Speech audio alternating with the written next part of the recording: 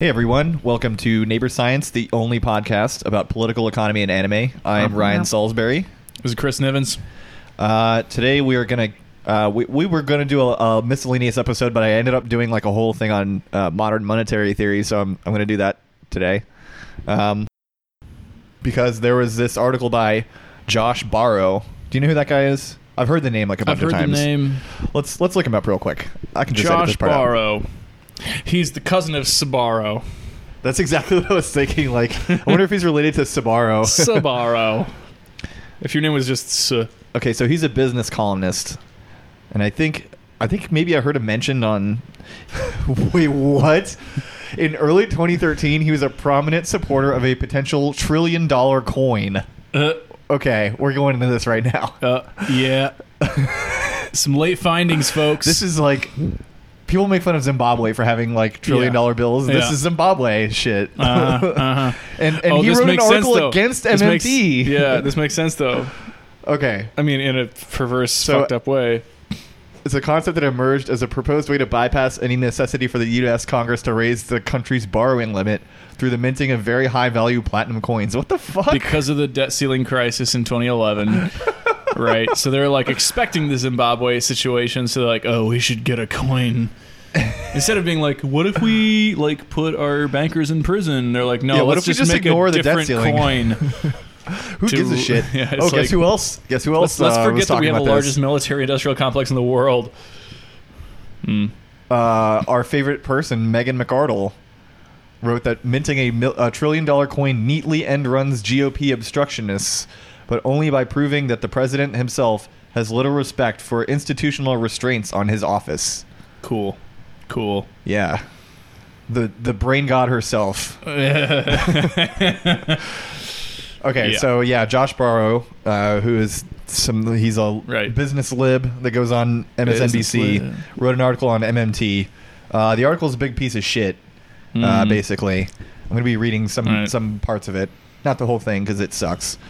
But, yeah, so I'll just read this one passage, and then we'll comment on it. So while a conventional economic thinker might say that you establish a new government program and levy taxes now or in the future to pay for it, an MMT thinker would say you establish a new government program and the government prints the money to pay for it. But that does not mean the MMT thinker thinks that the new program is free. The government is not constrained by its ability to obtain dollars, but the economy is constrained by real limits on productive capacity. If the government prints and spends money when the economy is at or near full employment, MMT counsels, parentheses correctly, that this will lead to inflation and prescribes deficit-reducing tax increases to reduce aggregate demand and thereby control inflation. See how we have ended up back where we started? Ooh. Whoa, dude! Oh my god. So to me, this is like saying that there's no difference between saving up to start a business and getting an interest-free loan to start a business, because eventually you have to pay back the loan. So, eventually you have to raise the money. Well, yeah, what do you think about this? Well, I mean, like, I like your comparison to, like, saving up versus an interest-free loan. Like, it amounts to the same cost.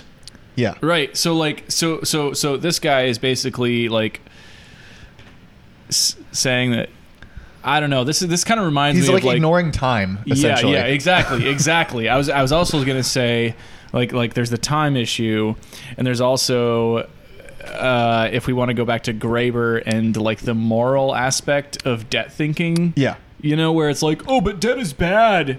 And you're like, well, why is primitive accumulation in the Marxist, term good? Yeah. Right. Versus debt, which is what we were basically all forced to engage in. Yeah. All of us have to do debt. Debt is just primitive accumulation with extra steps. Exactly. And so, like, interest-free loan is like the ideal Sorry for the situation. Rick and Morty reference. But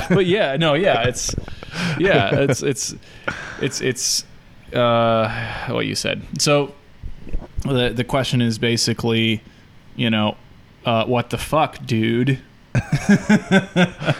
So later he says, now we are supposed to tell voters that taxes aren't for financing the government, but we need to raise them anyway so we don't overshoot an inflation target.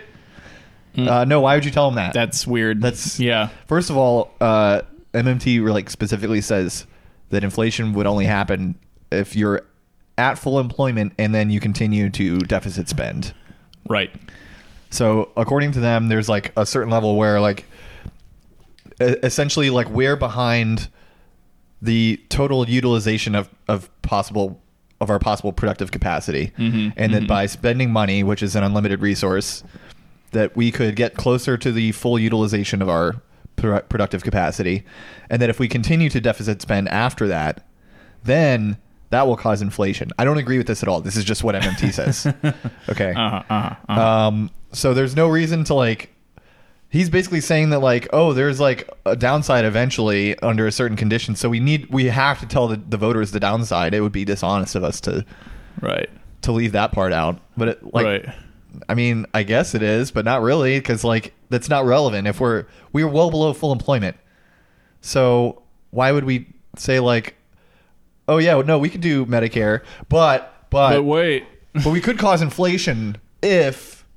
Blah blah blah blah. Something happens. Yeah. That's talk for the boardroom. You know, I mean, if we're talking about financial policy, we don't need to let those fucking rubes know what's really going on. right.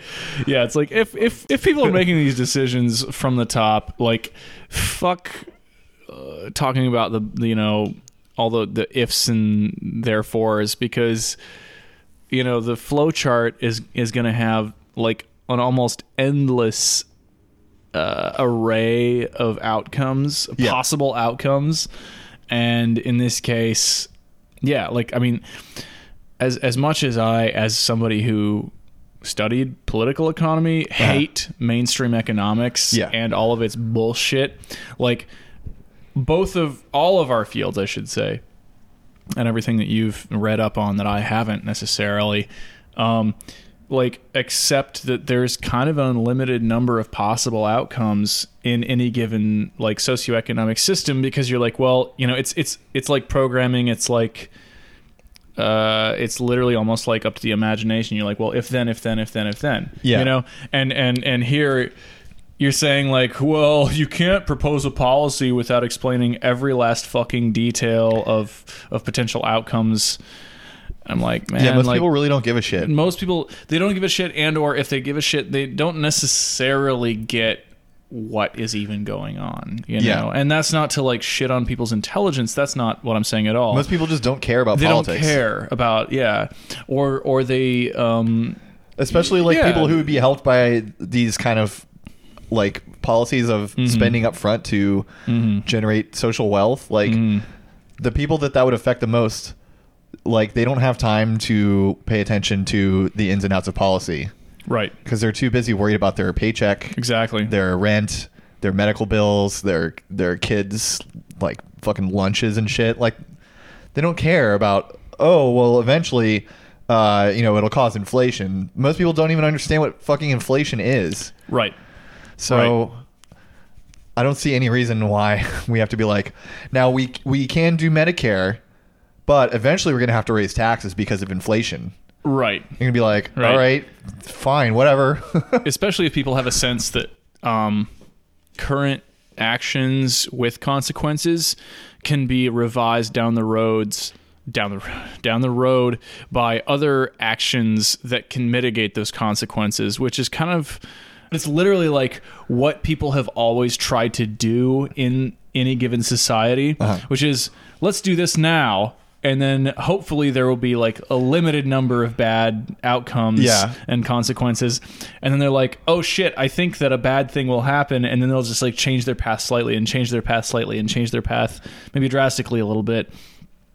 But people with like a kind of a feeling that like, oh, we're in a democracy with a number of term limited offices and stuff, so it's they think it's like clockwork, and they think it's clean, and so they have an idea that if we just elect the right people or back the right business people, then those consequences will correct themselves. And that's actually, to my mind, a big part of the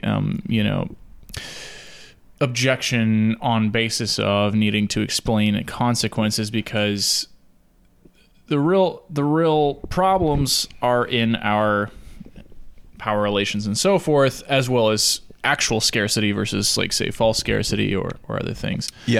So it's like if your scarcity is based on like just printing money or creating things by fiat, like, then fuck it, just create things by fiat. Yeah, you know, who cares? As long as everybody's cool. Yeah. Yeah, and then like these people that are objecting to like, oh well, we'll have to raise taxes later, so we can control inflation, like, and that's why this is bad. Like, these same people, they don't like. First of all, they don't care if people are suffering now because of a lack of government spending, right? At all, right? They don't give a fuck. Because if they did, they would be like, "Oh, this is actually a really great idea because we can fix this problem now." So he, what's his name? Barrow continues. The key question about MMT is whether expecting Congress to implement a novel model of economic management in a way that could go haywire is really the best way to address biases in economic policy making when those biases could be addressed more directly. I love how specific this is. Yeah. Yeah. Oh, so it's possible. Specific. I think what he's saying is like, oh yeah, if we do the spending thing, then there could be like runaway inflation. Maybe, possibly. Right. All it's really saying is, I don't trust other people, but I trust myself. Yeah. Which is like the dumbest shit. It's like everybody's like that. Yeah. So I have a friend who, I'm not going to name him because I like him personally. I think he's a cool guy. Oh yeah, totally. I have friends like that too. But he's hellishly liberal. I'm surprised he even is a liberal because he went to Mason for econ. Oh fuck. Yeah. Oh my so he god. got that pure uncut Austrian economics. The Koch brothers shit. The cocaine. Yes. He got the pure uncut cocaine. Yeah. And ultra exclusive. Anytime I remember, like in the early 2010s, we would hang out and we'd start talking about politics, and I'd be like, I think that this is when I was like a TZM Zeitgeist movement guy. So I'd be like, I think that we should have a society where we just like use the resources that we have and basically do communism and like, because what we're doing now is not working and like people are suffering. There's like war and slavery everywhere. It's really bad. Yeah. And he'd be like, yeah, but like, okay, sure, that could be better, but it could also be worse. So, I mean, there's really no way to tell which one it would be the better choice. Right. That was his oh my God. objection to anything. That I'm like, maybe we should make things better. But He's like, could be but worse. It could be worse. You're and like, this is what this guy's doing here. Yep, pretty much. So yeah, and then like these people, this guy's ostensibly a Democrat. Like a centrist Democrat. So these people have spent the last 30 years doing so he's nothing. A rabid right-winger is what you're saying. Yes. They've been doing nothing for the last 30 years in terms of creating major government programs that spend lots of money. Other than, of course, the military and ICE and all that shit. Like all those bad programs that are for fucking with people and destroying lives and stuff. Right. There's plenty of money for that. We have no problem expanding the spending for that. Surveillance state, no problem. Oh yeah. Military, no problem. Gotta know that people are being responsible. Yeah. Foreign intelligence agencies, no problem. But Medicare for all, that's no good. That's no good. No, I mean, it could go haywire. The thing is, if God wanted them to live longer, he would allow that to happen. And if he wanted them to be better workers and earn more, he would enable that too.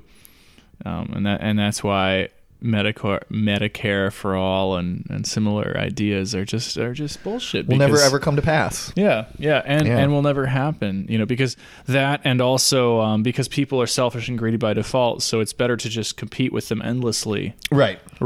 So if somebody's equally selfish to you and has a broken leg that they can't heal, well, sucks to be them. I guess I get you both have equal opportunities. So yeah, obviously, you both can own a landscaping company, for example.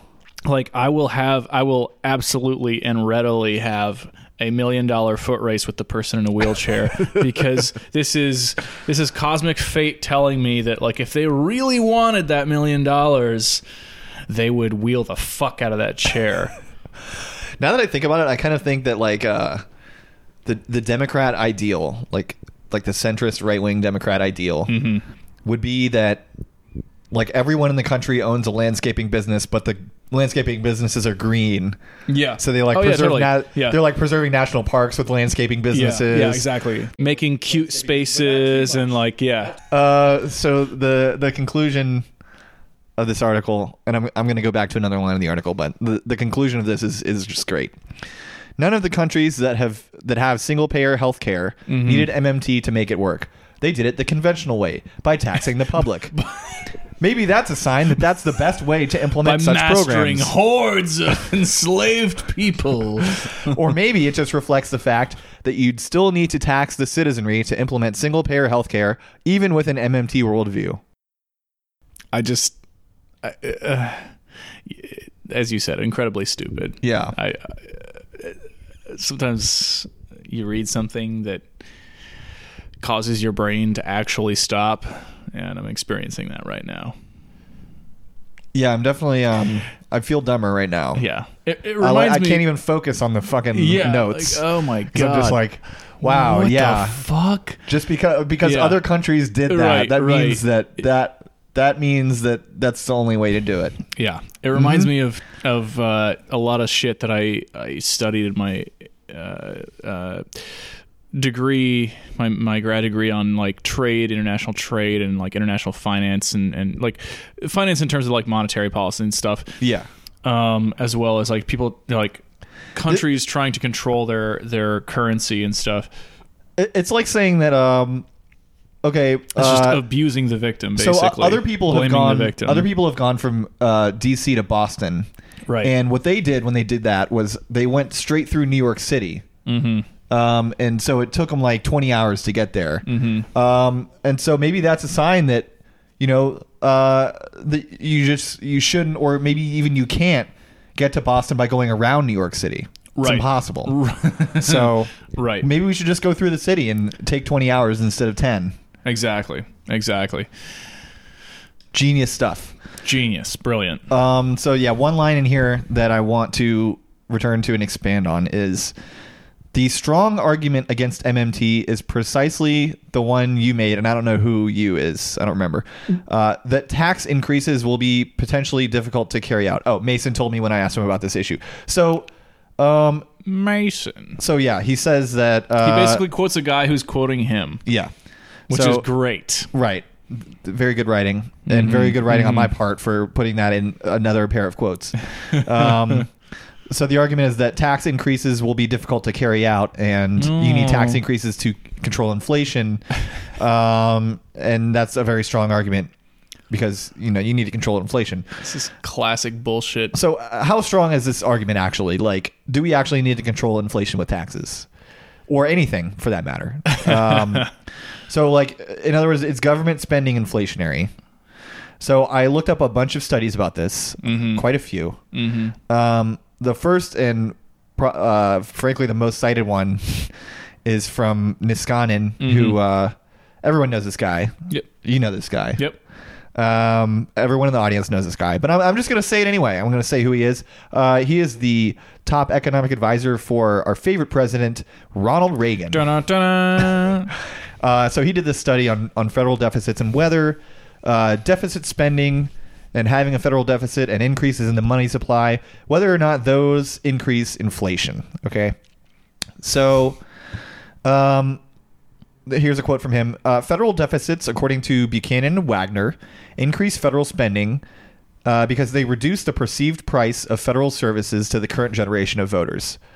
So if that sounded really fucking stupid and nonsensical, first of all, it is. But second of all, I'll explain it to you. So he's saying that by spending at a deficit, you incentivize voters to prefer higher spending. Because they're like, oh, well, the government can deficit spend, so why don't they just like spend? Yeah. Oh, all the voters are sitting there thinking about deficit spending. Like, yeah. Man, everyone knows what the deficit is at all times. In that case, I can be a profligate, fucking libertine running around spending on. I went from having a wife to having 3 wives and 5 mistresses. And the government's paying for it, caviar baby. on my cornflakes. Yeah. Yeah, because of government deficit. So this is really, to me, just a variation of the argument, the classic conservative argument. Well, if you make the minimum wage $15 an hour, why not $200 an hour? Right, Where exactly. does it stop? And to me, that's thing. Like, well, then let's do it. Yeah, sure, do it. Let's Who fucking cares? do it.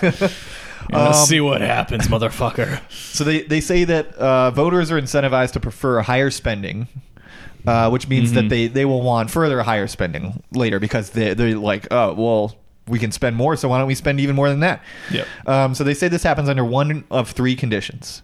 And it could be any combination of these two. So 1, voters are not aware of the future tax liabilities due to current deficits. So this is saying that, like, first of all, that deficits have to be paid back, right? Which they don't. Nope. And that again, it's all fiction. Is the thing that almost every voter knows, which is like knows in air quotes, is that like, oh well, government spending has to be offset with taxes. Oh yeah, they don't know that. They're too stupid. I learned that in first grade in my arithmetic class. If you plus, you have to have a minus. Yeah, it was on my lunchbox. It's like valence levels, you know? Right. 2, voters discount the future tax liabilities at a higher rate than the interest rate on federal debt. Mm-hmm. Yeah. Those are all words that voters think about. Yeah. Again, to translate that, what he's saying is that when we spend at a deficit, that means that we take out a loan, and the loan has an interest rate. And if voters prefer higher deficit spending, then they are discounting the expected future liability of that debt at a higher rate.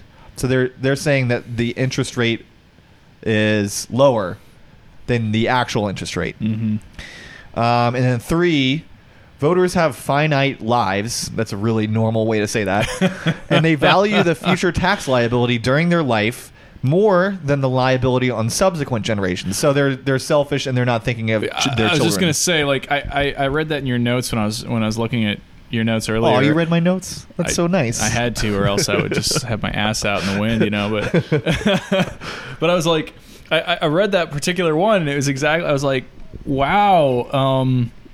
This Reagan era thing, I already knew it was bad, and I knew a lot of things about it, but the voters have finite lives and they don't give a fuck about the future. That really speaks to our generation now in terms of consequences, because those people they literally didn't give a fuck, at least the powerful ones. Yeah. They're just like, yeah, whatever, you know? These are the same people who worsened the AIDS crisis by pretending that it didn't exist. Yeah, exactly. And also global warming by, again, pretending that it didn't exist. Exactly. They took solar panels off of the White House. God damn. And many of them are in Congress right now. Yes. Yeah. Yeah. Same people, and they're saying that fucking people. You know, these voters are selfish. They're not thinking about the future generations' tax liability. It's bizarre. Really, they mean their children's tax liability. Yeah, exactly. They don't care about anyone else's. This is the classic thing with these kinds of setups, and like I know you're about to kind of get to it, but like the people that sort of phrase studies this way, where they're like, well, voters, you know, like they third party their thinking, like third person their thinking. And it's really just a cover for what they think. It's just it's a projection of what they think. So they're like, well, I don't give a shit about anybody else or the future. Right. All I want is to, like, you know... Especially economists, because they're trained to think this way through school. Yeah, they're indoctrinated. Like, people who... I've actually talked to people before who were econ in undergrad. Like, a friend of mine, well, an acquaintance of mine, who went to my same college, and then I became a roommate of his later on. And he said that he was like, yeah, it was funny. I went to college and started my econ degree, and I had all these like bright, shiny ideas about how to change and save the world. And I was like, cool, yeah. And he's like, but then I learned all these things from economics, and so I stopped thinking that way, and I realized that it was all. And I was like, I think that's. Yeah, that's just indoctrination. Like, yeah, there are things that are bleak about the world. It's called being in a cult, actually. Yeah, it's basically a cult, you know. And you can use all the fucking mathematical symbols you want, but it's still a fucking cult. Which they do love to do. To have a god. Oh yeah, it's their favorite. They do that shit all the time. Like, I've read through so many papers in grad school and since then where there's, you know, they get to like the midpoint of the paper usually, and there's a bunch of fucking equations. And like we've talked about how like absurd their graphs are, but like you're sitting there and you're like, these equations are pulled out of your fucking ass. Like, I don't know what you're fucking talking about. And it's not because I'm dumb, and it's not because I don't know what you're saying. If you don't know how to read the equations, then like to the average person, like anyone who uses like these complex equations like this, it looks like they're reading the words of the Bodhisattva. Yeah, pretty much. Yeah, it's just like some weird holy relic with encrypted engraving, and you're just like, okay, so this is some algorithm that you just invented, but because it's sufficiently complex, nobody's gonna really investigate it because they only have so much time in their fucking day. Especially the way, and we'll get to this in a little bit, but the way they write those like least squares equations, like there's no reason that they have to write them that way because like every term is like assumed, but it just makes it look more complex, exactly, and more impressive that there's like all of these different things going in there. Like, wow, look at the complexity of the economy. No one can understand it but me and my genius peers. Yeah, and even like basically within non-mainstream economics, like heterodox economics, Marxian economics, blah blah blah. Like they talk about neoclassical as in mainstream economics as like the high priesthood of the economy because they just kind of like talk in spells and riddles. And also, so we just looked up Niskanen. Well, I opened the article that we're reading, and it's William A. Niskanen, Ford Motor Company, Dearborn, Michigan. Of course. Cool shit. Fucking of course. Yeah, so the title of this, in case anyone cares, is Deficits, Government Spending, and Inflation. Yeah. What is the evidence? I kind of wish it was, what is evidence? Right. And it was 1978. Yeah. And so, like, coming from, the auto industry in the U.S. in the late 70s, it's not surprising that this guy would come up with some fucking bullshit to try to make himself some money. So this is supposed to be an empirical study, and this is like the basic. So back to the thing, the basic setup of the study, and it's pretty typical of empirical. Like most of the empirical studies I've read in economics, I haven't read like a ton, but I've looked for empirical studies specifically, and standard. They share like a set of characteristics. So. Step one is you reframe the problem as one of individual market preference. And so the quote from here is perceived price of federal services. So this is like the way that deficit spending will affect the economy is based on what voters think of the change to the economy that we want to do. So that's the perceived price of federal services. So step two is use neoclassical microeconomic models to choose unobservable quantities as the key piece of information to draw your conclusions. So he says federal deficits would increase federal spending if they reduce perceived tax price and there is a negative elasticity of demand. So he's looking for perceived tax price, which is unobservable, and negative elasticity of demand, which is just some made up bullshit that economists created to make sense out of the disparity between empirical reality of prices and the supply and demand model. Yeah. Elasticity is by design and also by definition a squishy term which, like you said, allows them to get away with fucking murder. Yeah. Almost literally murder because, neglect and negligence in the economy. But also like negative elasticity. I've never encountered this phrase before. Yeah, never. So does this mean that it's extra rigid? The demand is extra rigid. It's hard as fuck. So I can never get it straight because it just doesn't make sense. So elasticity of demand basically means that. So first of all, like all neoclassical models are based on Newtonian physics. Yep. So they just assume that the economy works as like a Newtonian physical system. Right. So there's all kinds of terms that are, basically taken from Newtonian physics. So elasticity of demand is, if demand goes up, then it's the rate at which price changes. And so negative elasticity of demand, I think, means that let's see. So he's saying that federal deficits would increase federal spending if they reduce perceived tax price. So if the voters think that there is a lower price on deficit spending and there's a negative elasticity of demand. So that means that as the price goes down, demand goes up. I think that's what it's supposed to mean.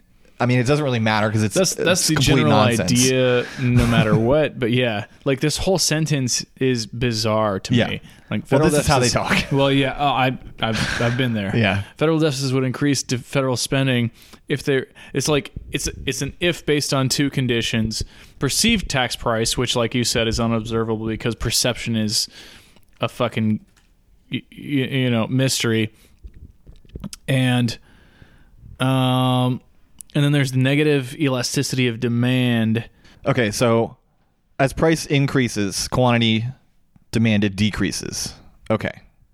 Which is fucking hilarious because, oh my God, my oxygen. So their example is as gas price goes up, the quantity of gas demanded will go down, which does not happen because people need a fixed amount of fucking gas. Yeah, exactly. Great example. Like every fucking story ever told is about people increasing their effort rather than their price to meet a scarce good. Right, exactly. Like, fuck you. Yeah. Anyway. So speaking of nonsense, step 3 in the thrust of the study, make totally nonsensical assumptions to make it possible to solve the equation that you created for X. So he says the unit cost of the bundle of federal services is assumed to be constant with respect to the number of units supplied to each person. So in other words, he's saying that the more the government does, it will cost the same. Like, so if we have Medicare for all, if everyone is covered by a single, if everyone in the country is covered by a single healthcare policy as opposed to multiple competing ones, then the cost will be the same either way. Yeah. Like, okay. And then he goes on to say this assumption is critical because his approach, does not permit estimating the tax price elasticity if C is a function of Q. So if cost is a function of quantity. Yep. So he's saying that like only under the condition that costs do not go down as production goes up, does any of this make sense. So right there, he's like invalidating his own fucking shit because that's another feature of one of the things about the government is they can push prices down almost as much as they want because they're the government and they're the ultimate arbiter of anything that happens in the economy. They can just decide. Yep. That's the point of having a fucking government.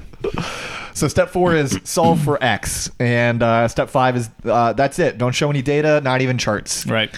Just say a bunch of things. Yeah. So his model here. Oh God. So he creates this supply function for money, which, first of all, again, if like money is the supply function for money is the amount of money that exists plus the amount of money that you issue. Exactly. Like he's essentially using money as a constant where it is not. Yeah. Yeah. So the equation is the money supply equals, here, this whole thing is a term, 1 minus last year's real GNP growth minus last year's GNP inflation, end of that term, times last year's money supply plus federal deficit. So in this equation, the first term is the money supply growth rate, which he constructs as the rate of growth in total value minus the rate of growth in total inflation. So value meaning like the so-called real production, as opposed to like the production in actual like money terms, which I'm sure that I've mentioned this on the show repeatedly, but just to explain that a little bit, neoclassical economists think that money and prices are just a reflection of real production, and that money values and prices reflect the real values of industry, and that everything just fluctuates, and sometimes it doesn't exactly equal, but in the long run everything equals out. So he's saying that this crazy thing is supposed to be the money supply for this year. So what we issue through deficit spending is supposed to match like the real sector of actual industry, and that's his equation. So I guess I recommend looking at the show notes just so you can parse this a little bit better. Or just ignore it entirely. Yeah, either way. So as we said, really the current money supply would just be last year's money supply plus the amount the government spent into the economy minus the amount the government taxed out of the economy. So the last year's money supply plus the deficit. So he finds that there's actually no strong relation between deficit spending and inflation. So, despite all his wrangling, he's like, actually, it doesn't matter. Yeah. And poor bastard. This shit is great. Okay, so he concludes from this, even though he finds there is no strong relation, he concludes, these results are very suggestive, but not conclusive. The current money supply and the inflation rate may be a function of some distribution of the prior deficits operating through a lagged effect on interest rates. Oh, yeah. And strongly held convictions on this matter should be taken seriously enough to explore these more complex relationships. Right. So, in other words, he's saying that, like, okay, so... I tested this, and the thing that I thought is not true at all. Yeah. But I really think that it is. Right, basically. So I think we should keep looking for some way to say that it is. Yep. Oh, yeah. That's econ. Which, man, that is some genius shit. Oh, yeah. If it's like econ research like that is, quote-unquote research, is like... If it agrees with their assumptions, they're like, they just like fucking blast it. And if they don't think so, then they say something like that, like, oh, more research is needed. Like that's that's the classic conclusion in so many econ papers is like, more research is needed. And you're like, yeah, I know more research is needed, you fucking dipshit. Like, well, that's also often, I think, a stand-in for like, I didn't find the result that I was looking for, but if people keep looking for it, then we can make it happen. Right, exactly. Like, please don't fire me and or, withhold my PhD. Yeah. So I have a bunch of other studies that I can go through real quick, but I totally forgot to put this MMT and inflation thing here. So, oh, hell yeah. So just a little bit of the explanation for how MMT people say that inflation is supposed to work. I looked for empirical evidence from these guys to prove the case that inflation happens under the case that they say it does, but none of them actually have it. So they have like empirical evidence for other stuff that they talk about, but not this. They just assume that this is true. So this is Warren Mosler. He's a professor, strong MMT advocate for decades now. He's one of the authoritative voices in MMT. So I'm just going to read his words directly. In no case must the government fund itself in dollars. Spending is limited by what is offered for sale, not by revenues. Taxes function to create a need for dollars, so the government can use dollars to purchase real goods and services. Borrowing functions to allow excess dollars created by deficit spending to earn a positive rate of interest. Deficits pose no funding risk, since borrowing need take place only after spending, and only to support and maintain a desired interest rate. So he's saying that, like... Right. You can spend at a deficit, and it doesn't, like, you don't even need to borrow except to get an interest rate to, like, get more money. Right, exactly. Borrowing is like, it's like getting support from an existing institution outside of yourself in order to reinforce your, I guess, monetary power of sorts. Yeah. So their whole thing is like, if if the government creates too many dollars, then it'll issue treasury bonds, and people will buy the treasury bonds, and then the treasury bonds will later yield a higher amount than what they were, what the person paid for them. Right.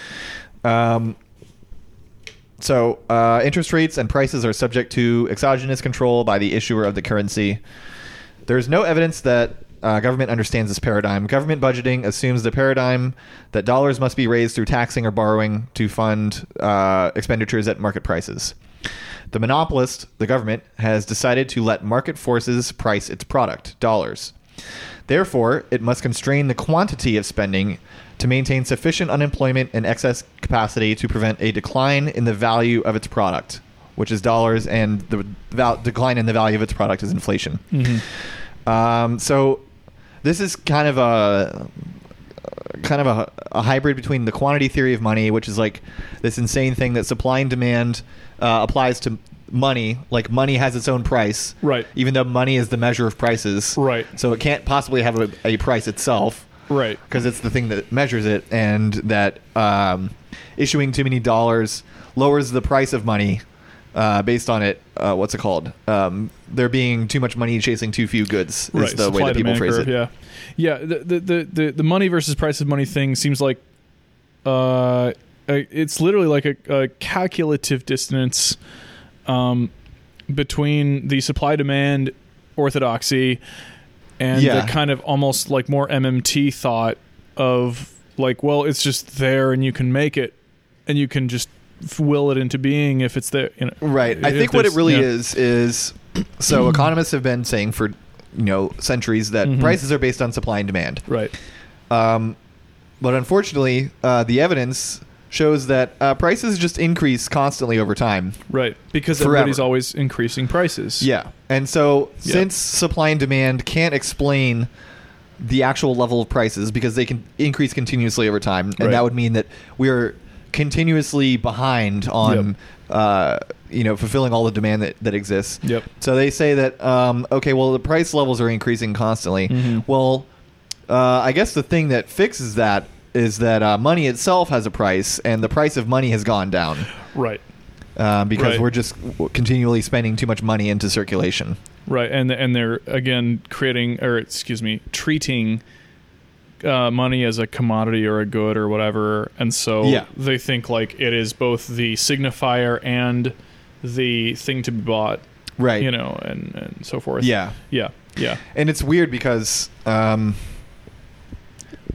makes sense under like a commodity theory of money, where money is just a special commodity that is in relation to other things valuable, and that we just decided as a standard, this is what we're going to use to trade. Yep. But under like a total like fiat understanding of money, like I don't really see how it makes sense at all. Yeah. There's a comment that might illustrate what they're thinking here, that I pulled here. It was inflations inflations occur when more money flows into the central pool than there are goods and services to absorb them at current prices. Okay. If money enters endlessly, hyperinflation can occur. Right. Deflations occur when there is less money in the pool to clear all the goods and services produced at current prices. Prices fall to clear the goods. Wages are reduced as businesses cut back, laying off workers because of lowering demand. Debtors suffer because their debts do not fall with the increase in value of the money. I love how that last statement just treats everyone like a variable in a math equation and not like human beings who have needs and should be served. They're Yeah. And the whole thing of that makes no sense, because if money increases in value, then they need less of it to fulfill their current needs. Right. So it actually improves their situation, because then they have more to service their debts in relation to what they would have needed before. Right. So they're not actually thinking about that very hard. But so it's like everyone who's in a bad situation should just hoard like a nominal amount of dollars, like $1, a single dollar bill. If you're in debt, just wait, just hide because it. then inflation will happen, and you'll be more able to pay it off. So wealthy, yeah. Like, you know how debt becomes easier to pay off as you wait. right. Just have unaccounted dollars, and you'll be fine. Yeah. What are you saying with clear all the goods and services? There's this thing called market clearing in economics, which is that's part of the whole supply and demand thing. Right. Yep. So I think that relates to not Say's law. There's some other law that supposedly like supply and demand works because there's a certain amount of goods that are on the market, and businesses need to get rid of them all. Yep. So they will raise or lower prices in order to get rid of all the goods that currently exist on the market. Yeah, which is hilarious. So again, ignoring time entirely. There's so many things. Ignoring power, wrong with all sorts that. of sorts of stuff. Yeah. And then also he's saying that money just goes into this big pool. And which is hilarious. Then that's what's used to pay for goods and services. It Yeah. doesn't go to specific people in the economy. It goes to a giant pool that we all observe and know about the size of. This is literally like a capitalist theory with unconsciously socialist presumptions. Yeah. It's like, oh, there's just a pool in the middle that everyone's kind of aware of, and you're like, that's fucking socialism. They're like, no. Yeah. So yeah. Even though I agree with the MMT theory, the chartalist part, I basically agree with chartalism, and I don't think chartalism has this weird inflation shit. But let's go through a couple more studies about inflation and see. Maybe I'm wrong. Okay. Who knows? We'll find out tonight. All right. So here's another study. I think this was from the 80s. This is Gennaros et al. Whatever. Fucking Latin. Latin sucks. Gennaros and other people. Quote, we are unable to report a significant direct effect of the budget deficits on inflation in the great majority of the countries examined. No. Okay. In other words, didn't find shit. Shabir and Ahmed. Quote, based on data for Pakistan for fiscal years 1971 to 1972 and 1987 to 1988, the most important finding of this paper is that budget deficits have a positive and significant direct effect on inflation, independent of its indirect effect via money supply, which in this case turns out to be minor or negligible. So for a total of 2 years, there's a large effect on inflation. Okay. All right. Okay. I could be wrong, right. You know. For a specific area of the world. So two against and one in favor so far. Right. So another study by Crozier. Quote, in summing up, we would simply repeat that the principal purpose of the Conference Board's second report, Crozier 1976b, was to re-examine the evidence as to whether or not deficit financing was one of the initiating factors in Canada's inflation. We are satisfied that it was not. So 3 against, 1 for. Okay, there's another study by the Minneapolis Fed. So it cites some other studies that I'll talk about in a second, and just kind of spends a lot of time saying that those studies are right. And then they cite studies on Europe in the 20s, a famously... The 1920s. Yeah, the 1920s, the famously politically stable period where everything was going was just really golden well. and peachy, and there were no armed gangs. When things were exactly like they are right now. Political parties, yeah. When things were like now. Well, when things were like the mature form of what is going on now. Right. Yeah. They also cite 2 South American countries that experienced high inflation after... I can't quite read this because it's crossed out.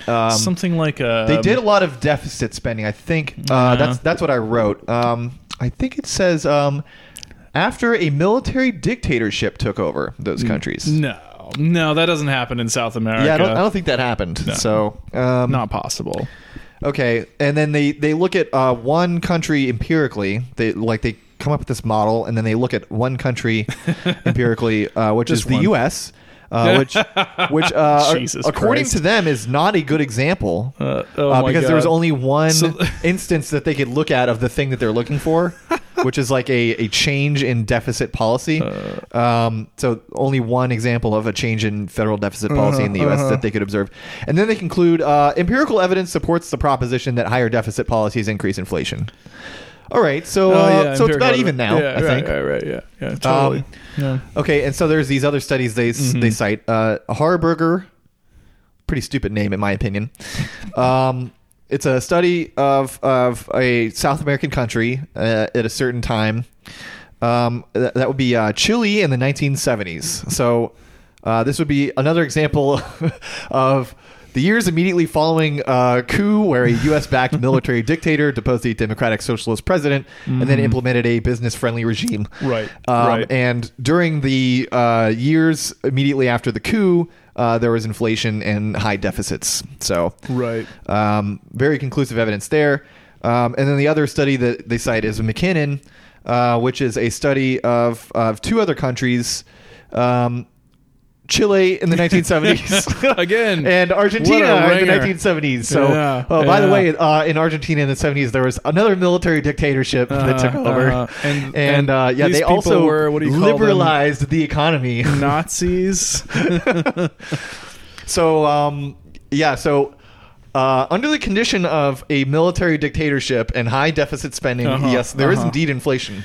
Okay, I will concede that. Which is interesting. And then I have one final study here.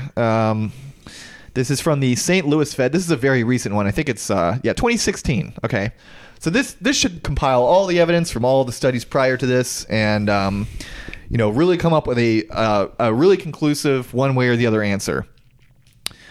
And they say across the board, we find almost no effect of government spending on inflation. For example, in our benchmark specification, we found that a 10% increase in government spending led to an 8 basis point decline in inflation. Moreover, the effect is not statistically different from zero. By the way, 8 basis points means 0.08 of a point. Yes. Also, their statement, moreover, the effect is not statistically different from zero. What they're saying is there is no effect. We found nothing. And this is the St. Louis Fed. Like, this is shit that I had to use for my brief tenure as an economist. Yeah. Where you're like, well, what does the St. Louis Fed say? And you go and you look at their fucking graphs and you're like, that's the final fucking word, literally, in American economics. Yeah. There's another article. I don't remember how recent it is. I think it's recent. Yeah. It's from today, actually. So it's by one of my favorite dipshits, Noah Smith, at No Opinion on Twitter. And so he talks about MMT, and he's talking about how, MMT people say deficits don't matter. Well, actually, they do matter to Americans.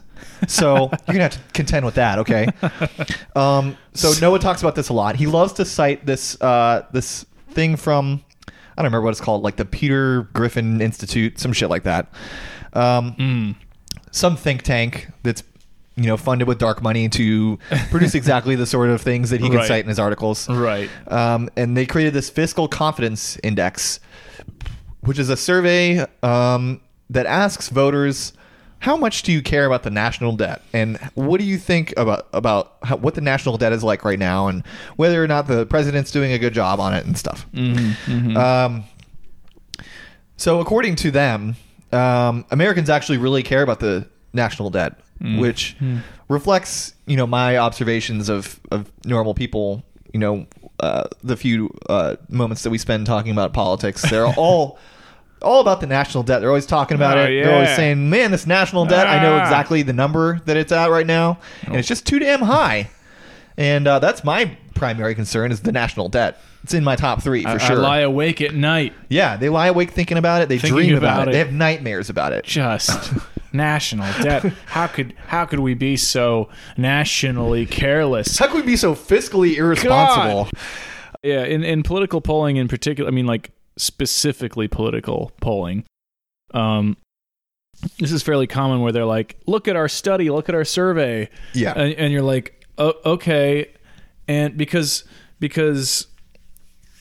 under normal circumstances, if you can even imagine such a thing, when you try to do a survey, some kind of thing where there's a sample size of minimum 30 people, because that's the lowest you can go in order to get anything meaningful in stats, they are just kind of, many of these studies are just kind of looking for a bunch of people across a population somewhere. Capital N is the variable you use for that population, the maximum population that you're getting.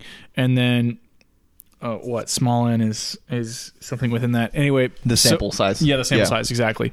And so many of these politically driven surveys and studies will go into the quote-unquote population, and you're assuming that they are proportionally distributed, of course, big N as in the total population, because you want them to be, right? Like, you want the study to be fair and equitable. But in many, many cases, not all, but many cases, the small n, the sample size that they're studying in particular, is selected from, say, like a borough of New York City, or like I joked about, Martha's Vineyard, or like fucking Dallas, Texas, which has nothing to do with almost any other country at all, and they're just like, that's the sample size we got. that's where we're going to university, or that's where we got the funding, or whatever the fuck it is. And then they come up with these conclusions, and then they broadcast it. And of course, anybody who thinks those are the results I want because they support my point or my agenda, they will blast that across the fucking world because they say basically that it's scientific in its minimum definition, and it gives me the conclusions that I want to go by. And so when you look at a study, you got to look at the sample size, you got to look at the location of the survey population, et cetera, et cetera, et cetera. And so that confidence index is something that you got to like really take a glance at. So Ryan just pulled up the Peter G. Peterson Foundation. Yeah, so the fiscal confidence index is created by the Peter G. Peterson Foundation, which is a American foundation established in 2008 by Peter G. Peterson, former U.S. Secretary of Commerce in the Nixon administration. Oh, Nixon. And co-founder of the Blackstone Group, an American financial services company. I wonder if a multinational private equity asset management and financial services firm would have any conflicting interests with there being, a ever-expanding national debt created by spending into social programs. I don't know. I'm not sure. And, another thing I found, what was it? Oh, no, I think I just saw the name and I thought that was funny. Peter G. Peterson. Oh, yeah. It's a really stupid name, I think. I mean... even worse than that other one that I made fun of.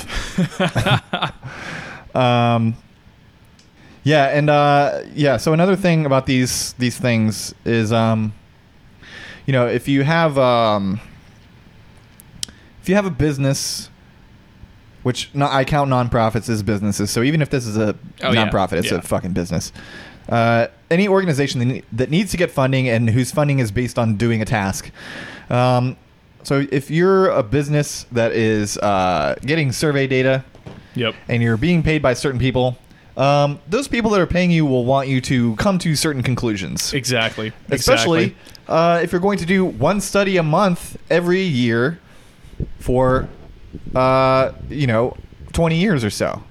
That's the problem with having money in politics. Yeah, and so this organization's revenue is $95 million a year.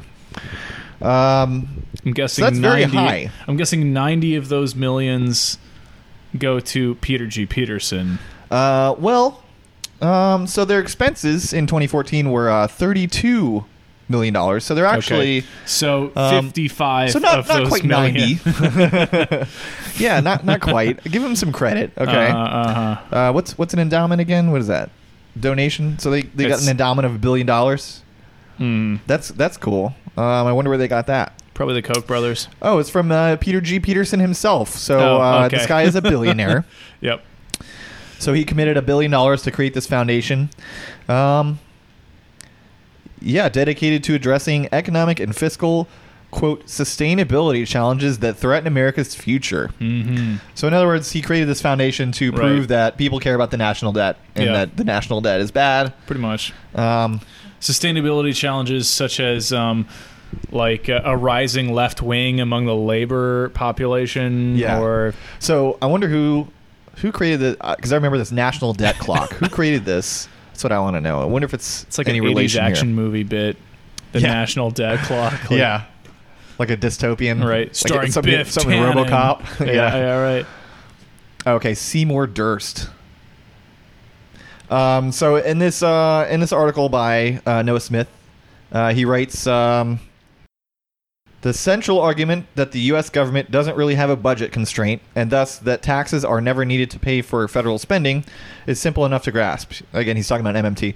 So basically, it's because the government can print dollars whenever it wants. And then he goes on to create a scenario where he's right. So he says, suppose the government decides to pile up infinite amounts of debt. I'm not even going to read on past that because, just suppose. Yeah, let's suppose that I'm right about how money works, and not MMT people, and that they do what MMT people are saying that they should do. And then they create this huge, crazy pile of debt. Oh my gosh! What do you think's gonna happen? What do you think's gonna happen, MFT people? Why don't you get back to Econ 101 there, buddy? So he's. It's the ad absurdum. He does then say, instead of raising taxes to pay the interest on the debt, the government could simply borrow more in order to cover those interest payments. Oh, wow. Oh, borrow more. Yeah. This is missing the point. Right. Exactly. Yeah.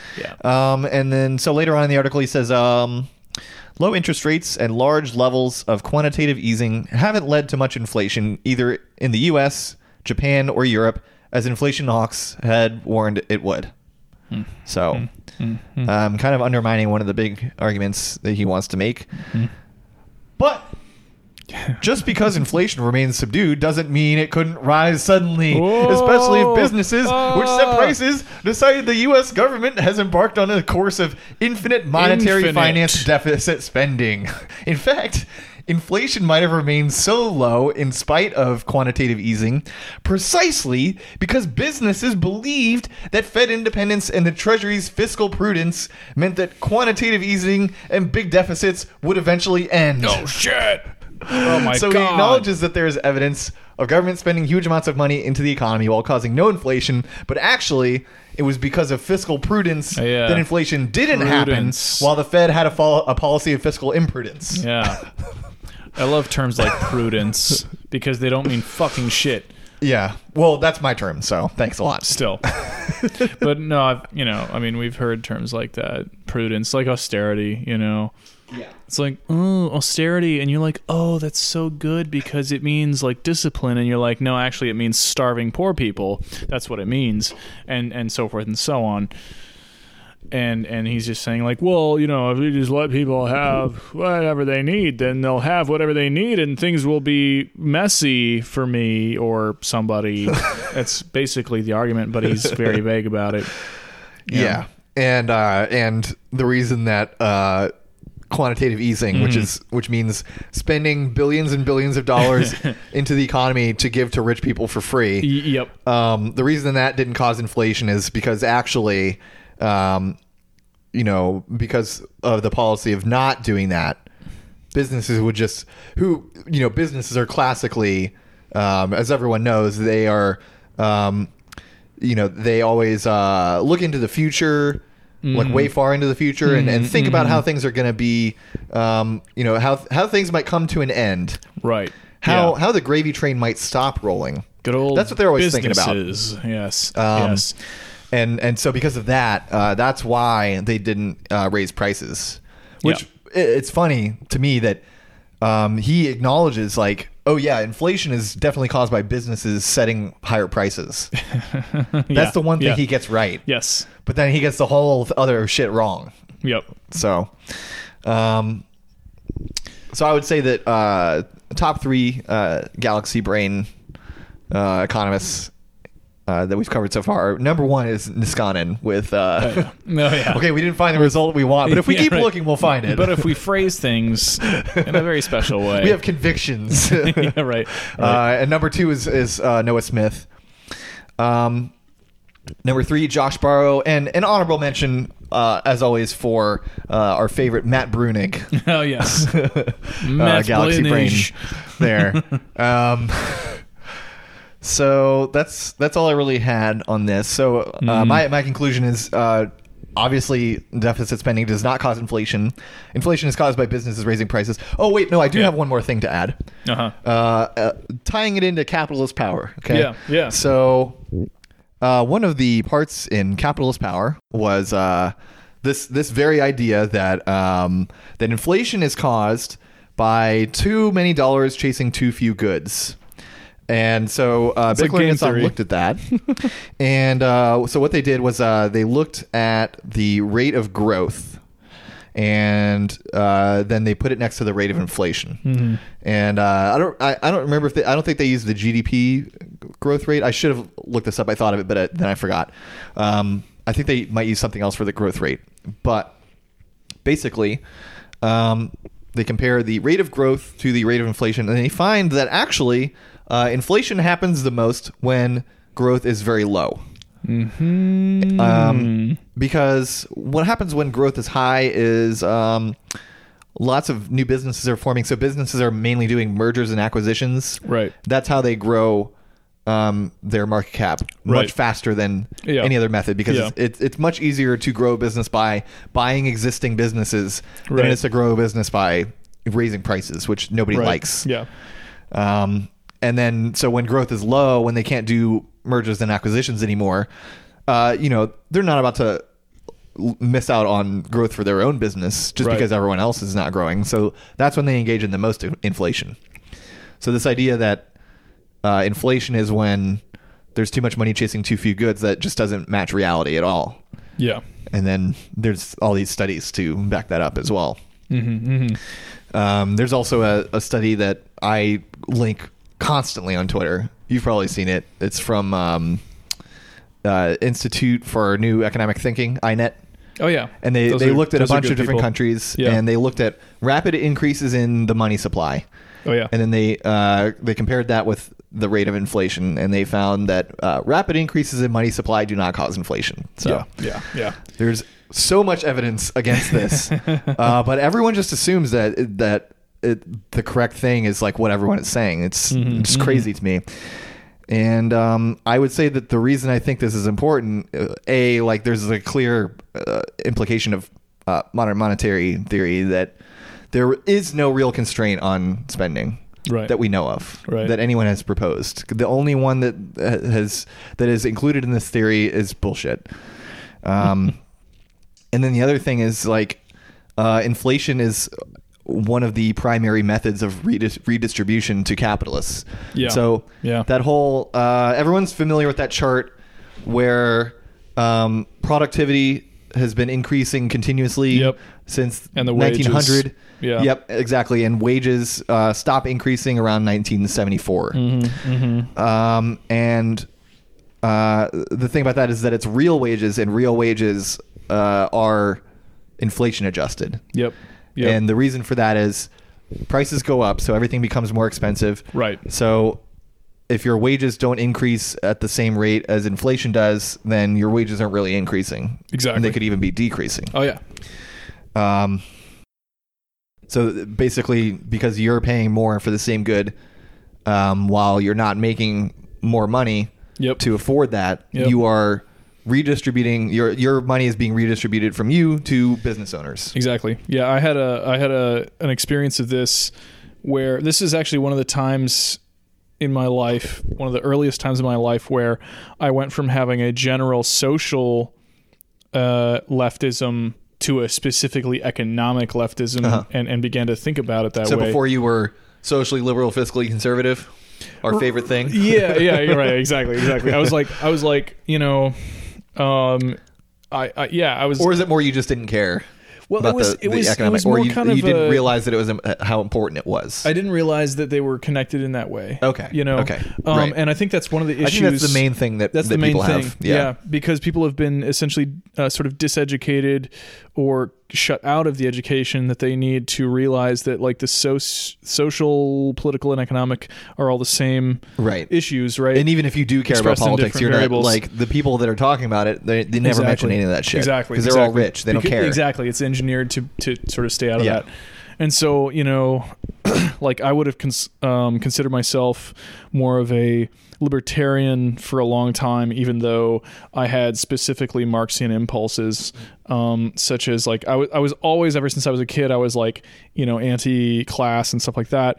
But in terms of like liberties, like you don't necessarily have to be coherent in your thinking to have political opinions, and that's one of the problems. As human beings go through life. Did you think of class as some people have more stuff than me, or some people control everything? It was more about power, like control. Okay. Yeah. And I didn't connect the dots between that and wealth until later. But I also believed that,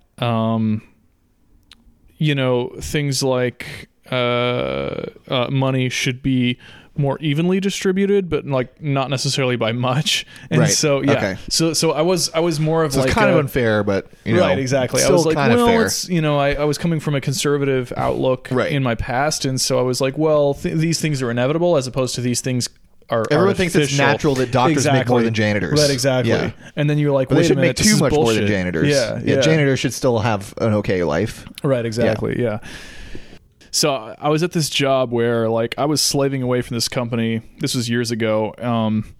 And the company, I knew that the company was not exactly fair in their dealings, and this is where I began to be a little more cognizant of like how the managerial class actually works, because the managerial class at this company was basically they just kind of had the run of the mill, and they would treat people not like necessarily in a bullying way, but they would kind of be like, they would disregard what you needed, and they would like treat you like, oh, you're off the clock if you're out of your seat, and you're like, motherfucker, I just saved your ass, you know, like I just made sure that the business is still running, so stuff like that. And so bosses hate it when you do something good and then decide to reward yourself with a little break. Yeah, right, exactly. And I was just like, whoa, like these assholes really think that if I'm not at my desk, I'm not working, and also that like by being away from my desk somehow, even though it's the work day, I'm not producing value for the company, right? Yeah, so then at the end of the first year at this company, I was there for nearly 3 years, but at the end of the first year, right, I went from making $16 an hour, which to me at the time was decent because I'd come from the Midwest and I was in Seattle and I didn't really know any better. So 16 in Seattle is like nothing. It's like fucking dirt, right? And that was back in like 2013, 2012. So we get our yearly raise, and the non-managerial employees at the company, they don't make a bonus at all, right? And they make a raise, and my manager comes to me, you know, and she's like, so, after review, you did really well this year, and you get a raise of 50 cents. And I was like, what? And I was like, livid. I was livid. And in my mind, I'm thinking back to my wage jobs, and I'm like, that's pretty good, dude. Well, no, I've made jobs like, you know, where I was making $8 an hour, and 50 cents is good, you know. But I was like 50 cents, and it did take me a minute. You know what sucks though is when be outraged, because when you get that raise and then you calculate how many dollars a year that actually translates to, and you're like, what the fuck? What the fuck? I could have like stolen that. Yeah. Like I mean, it'll help, but it's not much. Yeah, exactly. And then I went to some of the other members of my team. It's like $40 a paycheck. Basically, yeah. Yeah. And I was like I said, I literally could have fucking robbed that from a fucking, you know, school bus. Yeah. You know, if everybody just shakes out their pockets, you know. And, you know, I go every week to rob a school bus, and I get at least $40. At least 40. Right. So I go to my teammates, and I was like, so we just got a raises, and they're like, yeah, and you can already see their cross, and they're pissed, and I was like, so we only got 50 cents. And they're like, what the fuck, you got 50 cents? And I was like, yeah. And I couldn't tell what they were saying. So I was like, yeah, 50 cents, that's bullshit. And I was like, wait, you got more? And they're like, no, we got 25. And I was like, what the fuck? What the fuck? So, man, I feel so many feelings. So... in conclusion, money is fake, and nothing. You just is create real. as much of it as you want. Yeah, because pretty much. Yeah. The only thing that money means is money is a token to mobilize a subjugated worker of a state. Yep. And you can create as many of them as you want because they don't actually represent anything at all. Exactly. They have no relation to the number of resources that exist. They have no relation to the number of FTEs in the economy. We could create. It's all fake. If it cost $1 billion to mobilize every single person in the U.S. for 40 hours a week, 52 weeks a year, and we created $1 trillion instead, it wouldn't fucking matter. It wouldn't fucking matter. It wouldn't do anything. It does not necessarily cause there's inflation. that many dollars. Well, fucking, they're just sitting around. Yeah. Doesn't inflation matter. is caused by businesses raising prices in order to continue growing when they are in times of low growth, or when they feel like it, or when other businesses raise prices, or when what the fuck ever. Yeah, when there's a war or a when their costs go up and they need to offset that to maintain the same profit margin. Pretty much. And yeah. Or, really important and relevant for us is when a U.S.-backed CIA coup deposes your democratically elected leader and installs a military junta who is friendly to U.S. business interests. Yeah, but as we know, that's only science fiction, and that has never happened before. But it would happen if we tried to do Medicare for all. So that's the important thing. Yeah, that is the important Medicare for all would cause just wild inflation. We can't do it because it costs too much money. So sorry, everyone. You're going to have to just die. Yep. Just unfortunately, if you get cancer or stub your toe, either way, really. Rest in peace to you, and also rest in peace to Lil Peep. Yep, that's right. I think that's it for us. Gonna call it a night. Yeah. Bye. Bye.